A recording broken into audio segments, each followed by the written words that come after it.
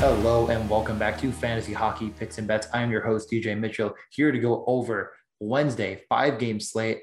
We got a lot of 6.5s, and then 1 5.5 over under to get to 5 games, huge GPP slates over on DraftKings. So you're definitely going to want to get over there. I have a couple tickets in that Spinorama, that $360 entry, and I'm looking to take down 50K. So hopefully some of you will join me on the top of these leaderboards.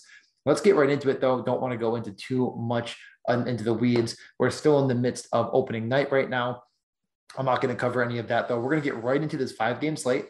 We have Montreal at Toronto, the Rangers at the Capitals, Chicago Blackhawks at Colorado Avalanche, Vancouver Canucks at the Edmonton Oilers, Winnipeg Jets at the Anaheim Ducks. So 5 games, a ton of news and notes, and I don't want to take up too much of your time on your morning commute. So let's get right into it. We're going to start with Montreal at Toronto.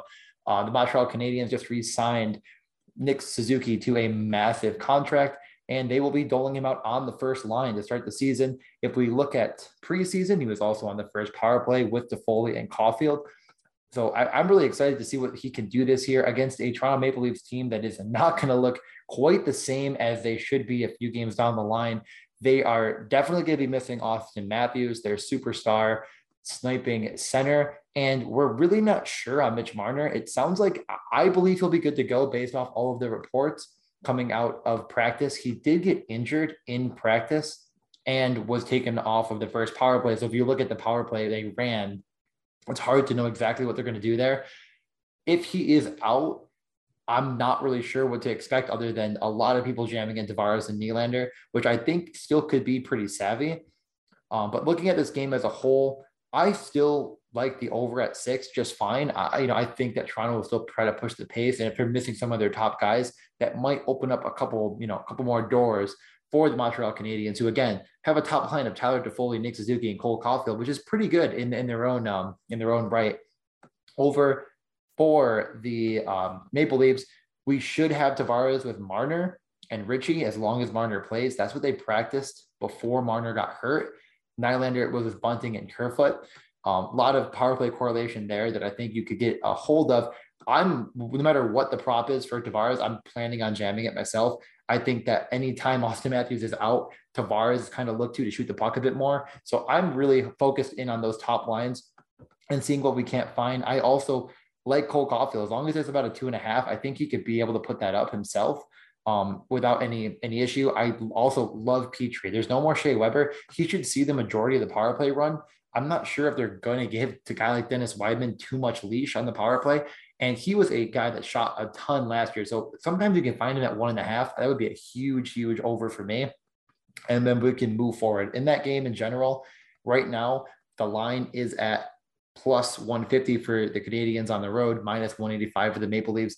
I kind of like the Canadiens here. A lot of people are putting them down, and they might have a matchup against, at the very least, a not full health Toronto Maple Leafs team. So I kind of like taking the Canadiens here. It's a little bit risky, but I don't mind it. The second game we're going to cover is the New York Rangers at the Washington Capitals. The big news in this game is will Ovechkin play? He got hurt in the last preseason game, came back for practice, left practice, came back to practice. I think all indications are that he should be good to go. If he is good to go, we should probably see him with Kuznetsov, which I think could be an interesting, a little bit contrarian stack. I think a lot of people are going to gravitate to McDavid at center with Matthews and McKinnon out. And a guy like Kuznetsov at 5,600 with Ovechkin, I don't mind that at all.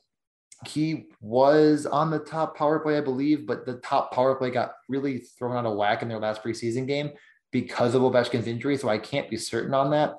I think he'll be there, though. And I don't know if a lot of people are going to have that themselves. Getting to this game, we have the Rangers at plus 110 and the Capitals at minus 130. I think it's really a good coin flip match here. I don't mind just taking the home team minus 130 and just going home, though, and then saying that's fine. I think the Capitals are still a good team. The Rangers are young, and, an inexperienced group playing together. And we see some lines that we're just not used to. Lafreniere was the Zibanejad and Kreider. Panarin with Strome and Kakko. Those are their top 2 lines. A lot of youth there. Can they keep up with a veteran group in their first game of the season? You never know. I think it's definitely a coin flip. It's not something I'm probably going to take myself, but I definitely could see taking the home team that close when I think that they are the better team in this matchup. It could come down to goaltending. But yeah, on that Ranger side, like I mentioned already, you might be able to get some to score props that are pretty different. A guy like Kakko did seemingly come into the league as a great rate shooter. We haven't seen it yet. He might be up there at like a plus 400. Should see good power play run. He definitely did see it in the preseason. He looked awesome in preseason. I do think there could be a bit of a renaissance on our hands for a guy like Kaapo Kakko. So we'll see what happens there. Those are kind of what I'm looking at. As far as shot props are concerned, probably just jam Ovechkin if you're going to do something, as long as it's a relatively good line. Normally to start the year, we find some softer lines. We still don't have them yet, of course, because they're just not getting them out for me in time. But hey, what are you going to do? They do have some special props for this game over on DraftKings. Rangers and Capitals to both score 3+ goals plus 215. I really don't hate that. It's a 6 over under. I mean, both teams have to score 3. I don't think that's completely out of the realm of possibility. So some of these like funner props might be something to check out, see if you like them early. Our third game, Chicago at Colorado. I already mentioned Nathan MacKinnon will not play in this game due to a COVID related, I mean, he has COVID, I guess, so he's not going to play. That did bump up Nazem Kadri to that top line with Rantanen and Landeskog and the top power play. Nazem Kadri has been a great rate shooter in the past. He seems to always have those random top level fantasy output games.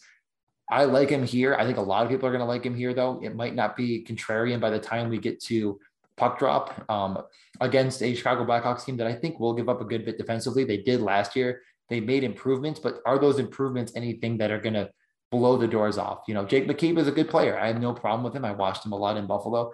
Is he going to push the needle? Seth Jones, a lot of people aren't quite that high. They're less high on him than I am. And I still don't think he's a great defender in his own right. So I'm thinking I still like Colorado here. I'm hoping the line continues to drop. Colorado at home, as of right now when I'm recording, minus 210. I could see that coming down and getting a little bit closer to the mean. So I'm hoping to get it later on at a better rate. I would take it myself. I still think they're the better team here. One player isn't going to quite do it, even though it is an MVP caliber player in MacKinnon for me. I still like Colorado. I think it's a bit contrarian. I do also like the over. I think that, you know, Chicago could keep pace in this game for a little while before we could maybe get Colorado on surge and take it over. The lines are going to be a little bit different in Columbus. Chicago. Tyler Johnson was on the top line with Patrick Kane and Alex DeBrincat, and on the first power play, which was a little bit surprising in practice. I kind of expected, the thing is, if you follow the Blackhawks, you know, they just seemingly never do what we expect them to do. So, but I do think that there's some value there in Tyler Johnson on DraftKings. Let me find his price real quick. Flip it through like 20 pages. He's 4,700.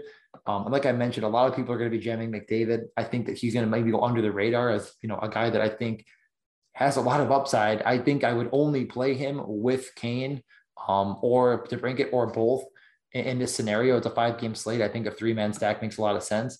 Probably not going to get too crazy, but as far as like top line centers, he might be the cheapest on the entire slate.